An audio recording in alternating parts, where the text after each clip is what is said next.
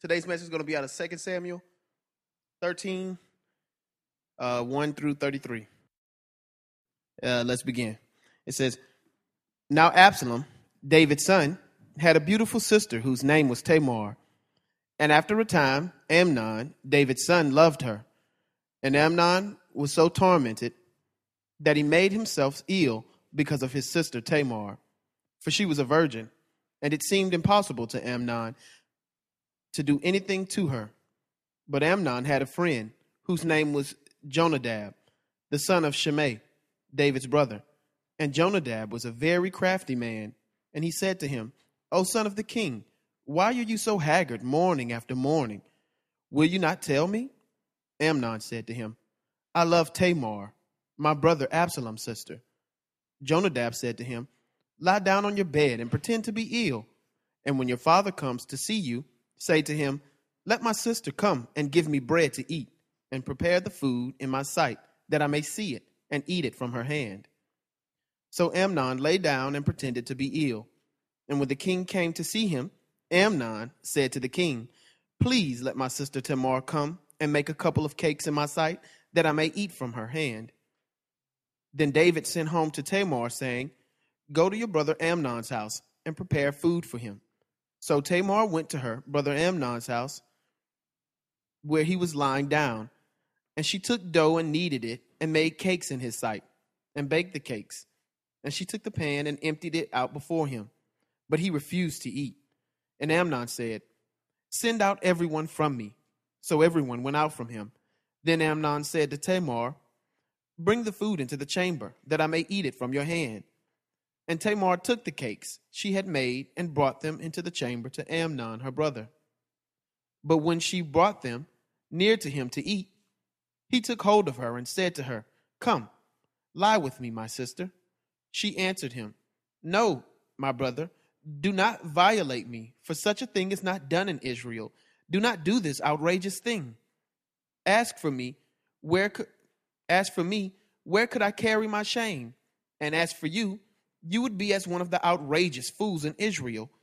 Now, therefore, please speak to the king, for he will not withhold me from you. But he would not listen to her. And being stronger than she, he violated her and lay with her. Then Amnon hated her with a very great hatred, so that the hatred with which he had hated her was greater than the love with which he had loved her. And Amnon said to her, Get up, go. But she said to him, No, my brother, for this wrong in sending me away is greater than the other that you did to me. But he would not listen to her. He called the young man who served him and said, Put this woman out of my presence, and bolt the door after her. Now she was wearing a long robe with sleeves, for thus were the virgin daughters of the king dressed. So his servant put her out and bolted the door after her. And Tamar put ashes on her head and tore the long robe that she wore. And she laid her hand on her hand and went away crying aloud as she went. And her brother Absalom said to her, Has Amnon your brother been with you? Now hold your peace, my sister. He is your brother. Do not take this to heart. So Tamar lived a desolate woman in her brother Absalom's house. When King David heard of all these things, he was very angry. But Absalom spoke to Amnon, neither good nor bad, for Absalom hated Amnon because he had violated his sister. After 2 full years, Absalom had sheep shearers in Baal-Hazor, which is near Ephraim, and Absalom invited all the king's sons. And Absalom came to the king and said, Behold, your servant has sheep shearers. Please let the king and his servants go with your servant. But the king said to Absalom, No, my son, let us not all go, lest we be burdensome to you. He pressed him, but he would not go, but gave him his blessing. Then Absalom said, If not, please let my brother Amnon go with us. And the king said to him, Why should I go with you? But Absalom pressed him until he let Amnon and all the king's sons go with him. Then Absalom commanded his servants, Mark when Amnon's heart is merry with wine, and when I say to you, Strike Amnon and kill him. Do not fear. Have I not commanded you? Be courageous and be valiant. So the servants of Absalom did to Amnon as Absalom had commanded. Then all the king's sons arose and each mounted his mule and fled. While they were on the way, news came to David. Absalom has struck down all the king's sons, and not one of them is left. Then the king arose and tore his garments and lay on the earth, and all his servants who were standing by tore their garments. But Jonadab, the son of Shimei, David's brother, said, "Let not my lord suppose they have killed all the young men, the king's sons, for Amnon alone is dead." But by the command of Absalom, this had been determined from the day he violated his sister Tamar. Now therefore, let not my lord the king so take it to heart, as to suppose that all the king's sons are dead, for Amnon alone is dead. May the Lord add a blessing to the hearing and the reading of his word. Most of you, and like me, were glued to the television this week and even had your ear attentive to the radio as you heard the events unfolding in Boston this week. The bomb in itself was quite tragic, and then to hear of the ordeal of them as they pursued the suspects. You know, it's times like these and these what we would consider heinous sin.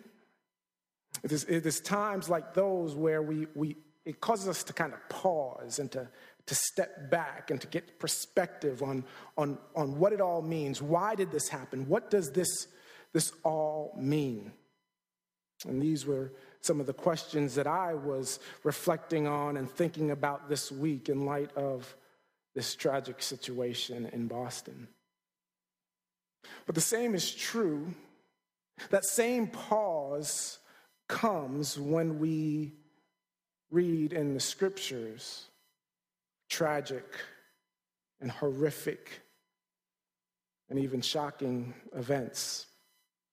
It indeed should cause us to pause. It should cause us to take a step back and to get perspective. And so that's what we hope to do this morning. Yes, we're going to deal with the details of the text. We're going to deal with the immediate context of the text, but we also want to pull back and look at this from the 30,000-foot view. We need to see it in its redemptive historical context. You see, the Bible has a goal in mind, and it works together as a whole. And so we just can't, pull out parts without looking at them in the context of redemptive history. If we were simply to just deal with the Bible in parts, this chapter in 2 Samuel would be quite depressing, would make little to no sense, and would leave us with no hope at all. So we're going to deal with it at the 30,000-foot view, looking at what this text teaches us about God, what it teaches us about man, and we're going to look at what it teaches us about David, and finally, what it teaches us about Christ. First, let's see what it teaches us about God. We can't look at the events in this text without recalling Nathan's chastening of David back in 2 Samuel chapter 12, right? The events we discussed over the last few weeks are a direct consequences of David's sin. We see the outworking of God's judgment on David when he is told in 2 Samuel 12, 10, and 11, when Nathan comes to him, confronting him of his sin, telling him that his sin, it does have consequences, he says this, "Now therefore, David, the sword shall never depart from your house, because you have despised me and have taken the wife of Uriah the Hittite to be your wife. Thus says the Lord, behold, I will raise up evil against you out of your own house. And I will take your wives before your eyes and give them to your neighbor, and he shall lie with your wives in the sight of this sun. For you did it secretly. But I will do this thing before all Israel and before the sun. What David is experiencing in 2 Samuel chapter 13 is exactly what God told him would come about. David, yes, like we learned last week, would be forgiven, but the consequences of his sin would be long-lasting. And I know you're thinking that we're beating a dead horse. We've said it now for the last 3 weeks that there are consequences to our sin. But the Bible reminds us over and over again that there are indeed consequences that extend further than what we think. Brothers and sisters, when Adam took the fruit and ate it, he had no idea that all his posterity would be affected. He had no clue that from that point on, all of mankind would be born into a state of sin and misery. He had no idea. Sin is that potent. Paul reminds us of that in Romans 5, 12 and 14. Therefore, just as sin came into the world through one man, and death through sin, and so death spread to all men because all sinned. For sin indeed was in the world before the law was given, but sin is not counted where there is no law. Yet death reigned from Adam to Moses, even over those whose sinning was not like the transgression of Adam, who was a type of the one who was to come. It's long lasting. The consequences of sin are long lasting. They affect more people than you think they do. But you may say, well, what does the fact that sin has consequences teach us about God? Well, it teaches us, one, that God keeps his promises. He told David that these would be the consequences, and he is now experiencing the consequences of his sin. But it also teaches us that God is holy. Sin and its consequences reveal to us the holiness of God. God does not and will not tolerate sin. He can't. It's against his nature, and the way in which sin is dealt with in the Bible, and more specifically, the way that sin is judged in the Bible, points to the unmatched holiness of God. R.C. Sproul says this: sin is no small matter, and its consequences are severe. Those who regard lightly the Lord's holiness cannot be surprised when they feel the fury of his wrath. Oh, sin is serious. Ask Uzzah. Ask Uzzah when he had experienced the holiness of God as they are carrying the Ark of the Covenant incorrectly, and it begins to tumble. Uzzah touches the Ark and is struck down dead because of the holiness of God. Sin has consequences. In Numbers 4 and 15, this is why Uzzah died.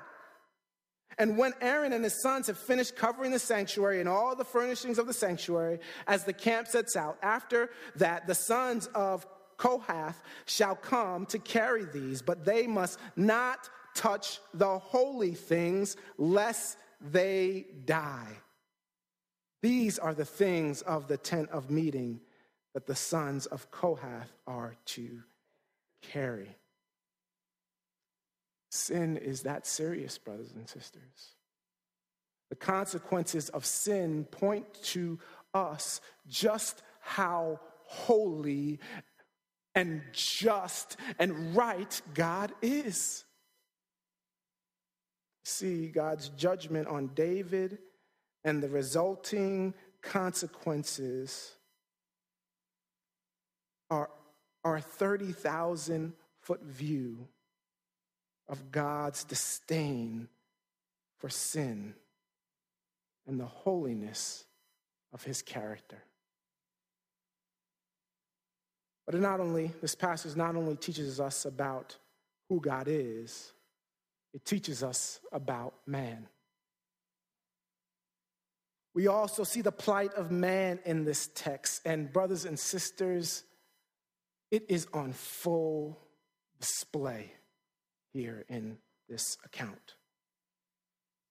Few have not come to the conclusion that man is depraved. I don't know what world you are living in, because it sure is not this one. Every human being born into this world, before they even have a name, they have an identity. Sinner. They're a sinner. And that sin affects us to the core. The theological term that we use to describe this condition is called depraved, that we are depraved. But if you don't like that term, let's see how the Bible refers to our condition. It refers to our condition as dead. Ephesians 2, 1-3 says, "And you were dead in the trespasses and sins in which you once walked, following the course of this world, following the prince of the power of the air, the spirit that is now at work in the sons of disobedience, among whom we all once lived in the passions of our flesh, carrying out the desires of the body and the mind, and were by nature children of wrath like the rest of mankind." Dead, sons of disobedience, children of wrath. That's how the Bible describes our condition. But not only that, it describes us as evil. Ecclesiastes 9:3. "Also, the hearts of the children of man are full of evil and madness. Madness is in their hearts while they live." This is how the Bible describes man's condition. And brothers and sisters, this text this morning demonstrates all that and more. It shows that the condition of the heart of man and what is capable of pouring forth from it. We read verses like Mark 7, 21-22, where it says, "For from within, out of the heart of man come evil thoughts, sexual immorality, theft, murder, adultery, coveting, wickedness, deceit, sensuality, envy, slander, pride, and foolishness." We hear those things, we read that verse, but we don't really believe that that's what's in our heart and what could actually come forth from our heart. It is so easy to look at an account like this and say, this would never happen to me, that I would never stoop that low. This week, as they were pursuing the second bomber in Boston, person after person, countless people got on TV and said, "Well, we never saw this coming. It doesn't seem like this is a man who would do these things. He was kind, he was gentle, he was smart." Oh, brothers and sisters, when we make statements like this, we fail to understand fully the depravity of the human heart. As we look at Amnon, Absalom, and even Jonadab, you quickly see how fallen man is and what we are capable of. We see what pours forth from the heart that is not towards God. First, we see sexual immorality. We see sexual immorality in this text. Like David, his father, Amnon failed to mortify the lust of his heart. The Bible tells us in this text that he loved his sister Tamar, but that love that he had for her soon turned into lust. And like David with Bathsheba, he had to have her. And so he comes up with this scheme, this plan to lure his sister to his side. And he takes her, violates her, rapes her, and discards her. This is awful, brothers and sisters. This is Amnon's sister. David, his father's daughter. It's awful. You can see why God would look at man and say this in Genesis 6 and 5. The Lord saw that the wickedness of man was great in the earth, and that every intention of the thoughts of his heart was only evil continually. Oh, the sexual immorality that pours forth from the heart. We also see in this text that from the heart can pour forth murder. Absalom hears that his brother, what his brother has done to his sister, and he is furious. He's furious. His anger, he's angry, but that anger festers for 2 years. It's 2 years before Absalom kills his brother. This anger is festering. He doesn't starve it. He doesn't mortify, doesn't seek to deal with him. And so Absalom finds himself luring his brother out to a celebration with the intention of putting him to death. The brothers and sisters, the heart is wicked. We would say, well, I would never do such a thing. But you let anger fester enough, brothers and sisters. You let it fester enough. You let the devil have that foothold, and what you thought you would never do, sin sneaks up and grabs you. It's what Ephesians 4:26 and 27 tells us. Be angry and do not sin. Do not let the sun go down on your anger, and give no opportunity to the devil. Put it to death. Put it to death is the exhortation, brothers and sisters. This is what wells up in the human heart: sexual immorality, murder. But then in this text we see deceit. Deceit. Did you notice that listed right along with all those other sins, sexual immorality in Mark chapter 7, sexual immorality, adultery, murder? Next to all those sins that we would consider heinous is deceit. I know we don't realize how dangerous and how prevalent deceit is. It is, as we read through this text, it is the precursor. It is the precursor for all of the sins we mention in this text. Yes, in our text there is the sin of lust. There is the heinous sin of rape, the breaking of the fifth commandment in murder. There's sexual immorality in this text. All are awful and disheartening acts. But running throughout this chapter, and actually many more that we will see after this, is the sin of deception. And what deception is, it's lying. There's deception running throughout this whole account. It begins with Amnon deceiving David. His lust has overcome him, and he must have his sister. And so he decides that he is going to consult with his cousin Jonadab. And Jonadab comes up with this wise and scheme that Amnon should pretend that he's sick, go to his father and ask for the hand of his sister to come and make a meal for him, prepare a meal for him. Deceit. Amnon deceives Tamar,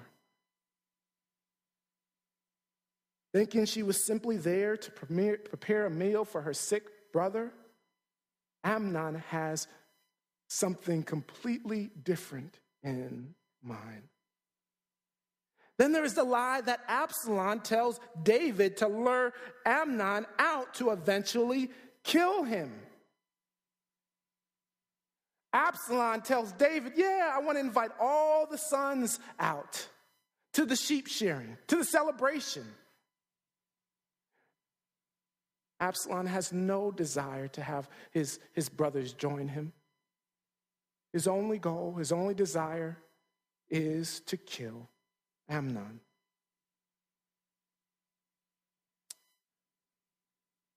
There is the deceit of Jonadab, acting as though he is an innocent participant in all this.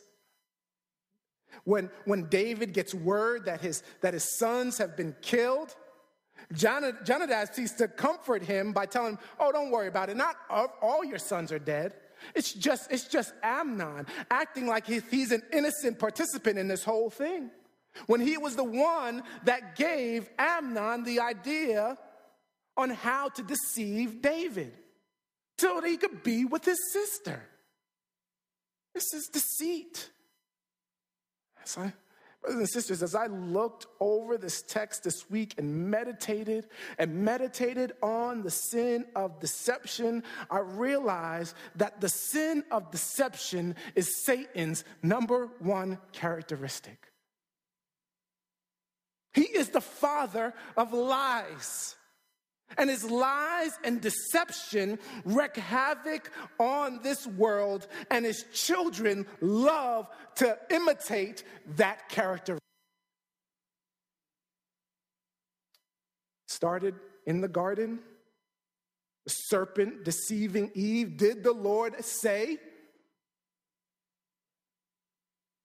We see it with Delilah deceiving Samson to tell her his strength and where his strength lies. But we don't see this just in pagans, brothers and sisters. Christians ourselves, when we get entangled in sin, we rely on deception as well. Abraham deceived Pharaoh into having him to believe that Sarah was his sister when she was really his wife. How about the deception of Ananias and Sapphira, deceiving the church in Acts about what they could give? Deception runs throughout the pages of Scripture, tying man's sinful heart to the deceiver. I don't think we are ever more sinful than when we seek to deceive.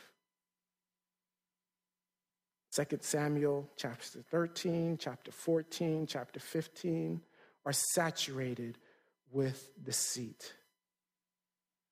We see that out of the human heart can come sexual immorality, murder, and deceit. But we also see in this text that the sinful nature of man is ultimately the desire to disregard the things of God. To disregard the things of God, to suppress the truth in unrighteousness, as Paul tells the church in Rome in Romans 1:18. Look at verses 13 and 14 of 2 Samuel chapter 13. I mean, this is unreal. God in his kindness is warning Amnon. He is giving him a way of escape. He is giving him an out. There's no mention of God in this chapter. There's no prophet or priest, but there is one who desires to honor God. There's one who fears the Lord.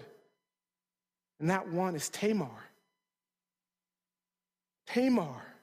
Look at what she says to Amnon as he is making advances at her. Beginning in verse 12.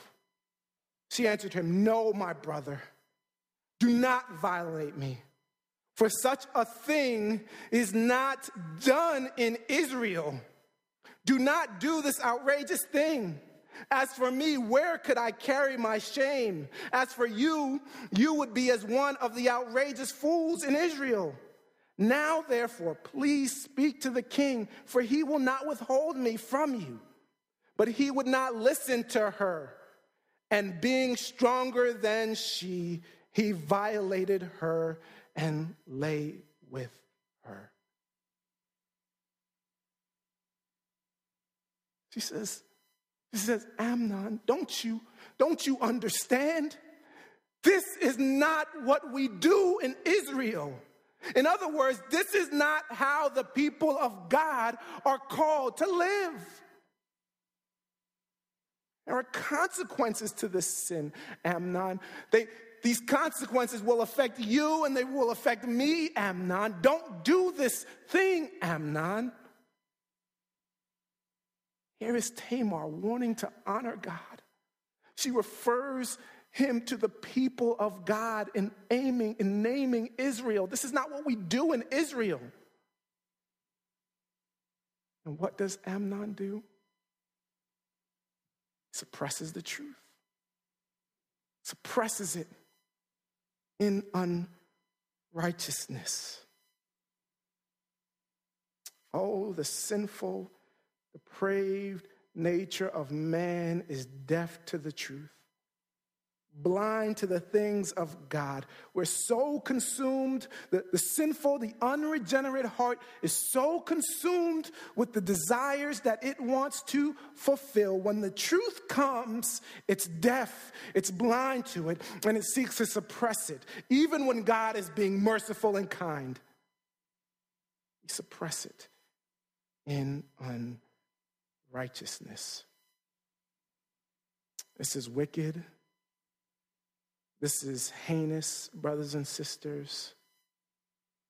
This is the nature of man apart from the grace of God. You don't think you would go there? You don't think you would go there? I hope you're not trusting in your own heart and in your own self to keep you from going there. Brothers and sisters, we don't know our hearts as well as we think we do. Let Christ search your heart and see what he finds. Have Christ take the white glove test to your heart. You do know what the white glove test is, right?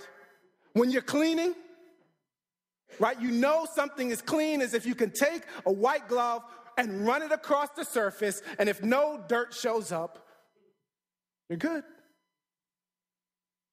Have Christ take the white glove test to your heart and see how much dirt he finds.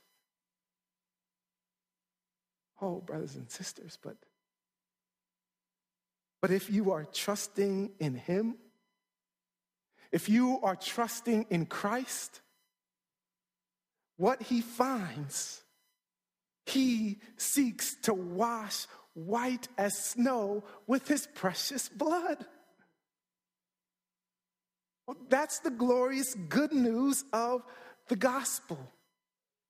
Don't trust in yourself, but trust in Christ who can make you clean. This is the wickedness that we see. This is the wicked heart that we see of man in this text. But it also points us to David.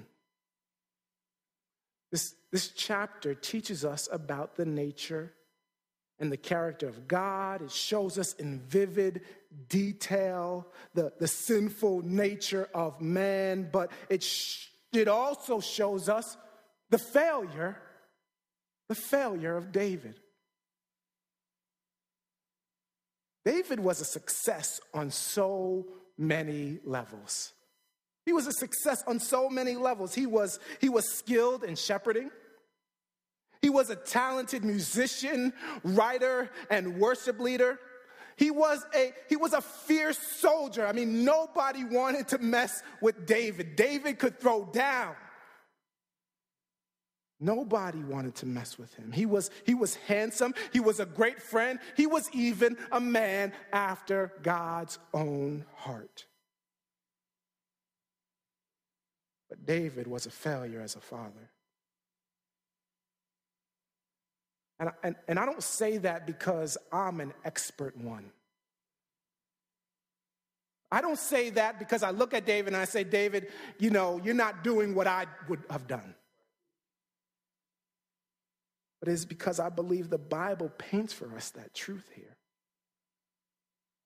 And it also paints for us that truth, but I think it wants us, God wants us to see David's failure.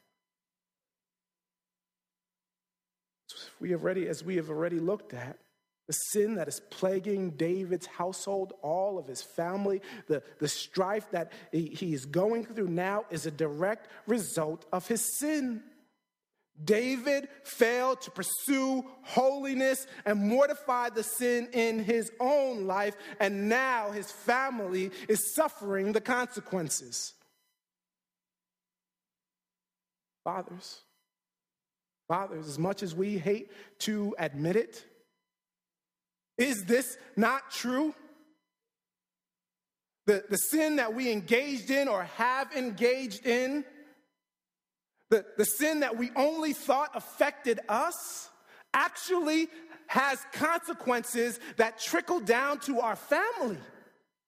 Is this not true? Oh, I'm reminded of Achan in Joshua chapter 7.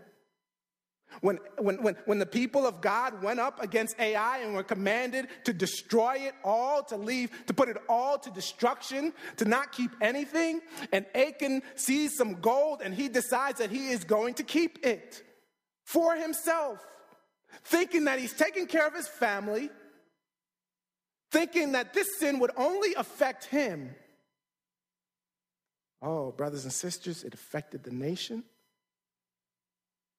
And it affected his family. And we read this in Joshua chapter 7 and verse 24. This frightens me every time I read it. And Joshua and all Israel with him took Achan, the son of Zerah, and the silver and the cloak and the bar of gold, and his sons and daughters, and his oxen and his donkeys and sheep, and his tent and all that he had. And they brought them up to the valley of Achor. And Joshua said, "Why did you bring trouble on us? The Lord brings trouble on you today." And all Israel stoned him with stones. They burned them with fire and stoned them with stones. Achan thought that just a little gold only affect me if they find out. Sin has serious consequences. Achan found that out, and David found it out. David's failure to deal with the sin in his heart affected his family. They suffered the consequences. What a sobering reminder, dads. That shady work deal,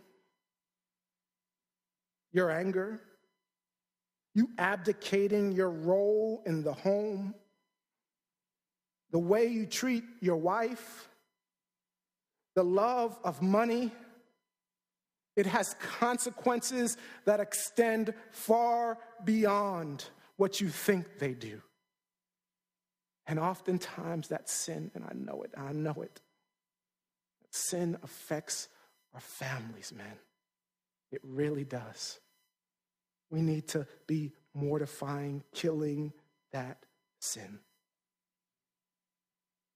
David's failure wasn't just that he didn't deal with the sin that was in his own heart. He didn't deal with the sin that was in his own house. Look at verse 21. When King David heard of all of these things, what things? He heard what Amnon had done to Tamar. He was very angry. Period. That period is very important, because what it means is that David knew what Amnon had done to his sister, what Amnon had done to David's daughter. He was angry, but he did nothing about it. He did nothing about it. David failed to deal with the sin that was in his own house, and he had every right, he had the authority to do so. David was the king. The king is the one who judges matters, these matters. He was the king who was supposed to carry out justice. He was ready to execute justice on the rich man who stole the poor man's lamb just a chapter ago. But now when it comes to his own family, there's nothing. He had every right. This is a blatant disregard for the word of God. What Amnon has done to Tamar is evil. It is against the law of God. We read it in Leviticus 20 and 17. If a man takes his sister, a daughter of his father or a daughter of his mother, and sees her nakedness, and she sees his nakedness, it is a disgrace, and they shall be cut off in the sight of the children of their people. He has uncovered his sister's nakedness, and he shall bear his iniquities. This is the law.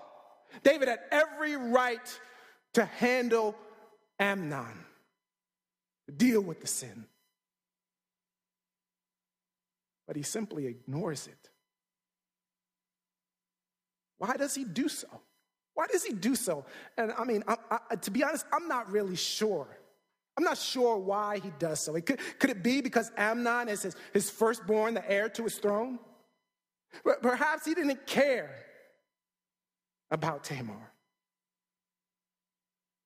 The natural and most common thought as to why David didn't do anything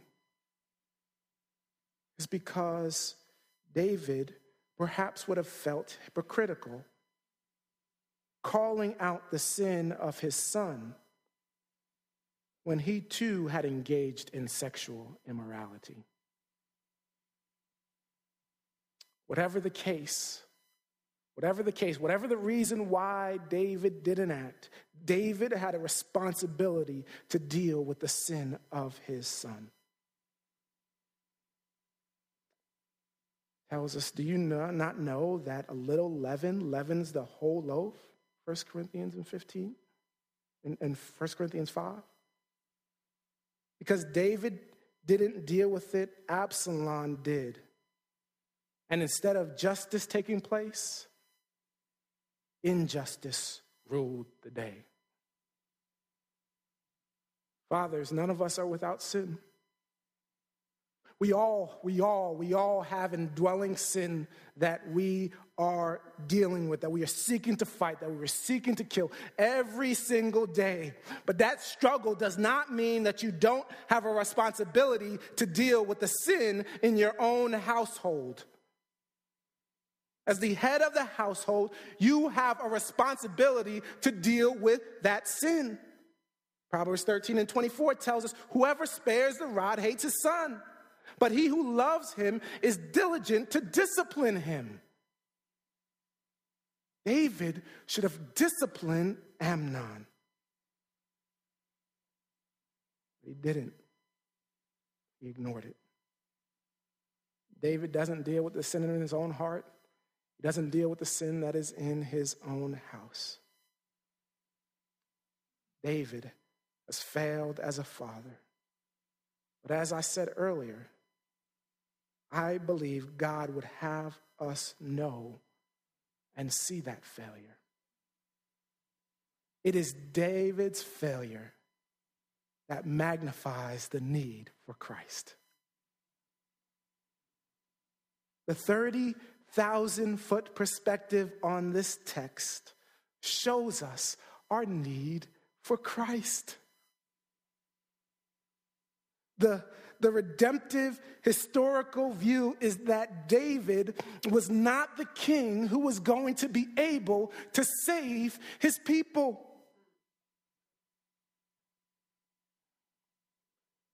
He wasn't the perfect king God was looking for. God required a king who was without sin. One who was to be just and justifier of those who put their trust in him. Brothers and sisters, David's dysfunctional family, his failure as a father, points us to the truth that we are all failures. Every single one of us. Left to yourself, out of your heart would flow sexual immorality, envy, adultery, murder, deceit. Brothers and sisters, you are not good enough. You're not talented enough. You don't make enough money. You're not good enough to deal with the cesspool that is the sin of your heart. You're a failure. You're a failure. You have no chance. If David failed, believe me, you don't stand a chance. That is why God sent Jesus. That is why he sent Christ, because everyone else fails. Everyone else fails. But the glorious truth of the gospel is that Jesus is the king that doesn't fail. And he bore the wrath reserved for me. Now all I know is grace. Oh, brothers and sisters, that is the perspective on this text. We look at the heinous, sinful acts in it, and we're tempted to say, well, I would never go there. But it should point us to the holiness and glory of God, in whom none of us could stand in his presence. Oh, brothers and sisters, left to ourselves, we are just like Amnon, just like Absalom, just like Jonadab. We're sinners. But God has sent us Christ, called us to turn from our sin, place our trust in him, and hear the wonderful words: you have not outsinned the grace of God. Grace, God's grace. Grace that is greater than all of my sin. David's failure points us to our failure, but it magnifies the grace, the success, and the glory of Christ. Turn from your sins and trust him and him alone. Let's pray.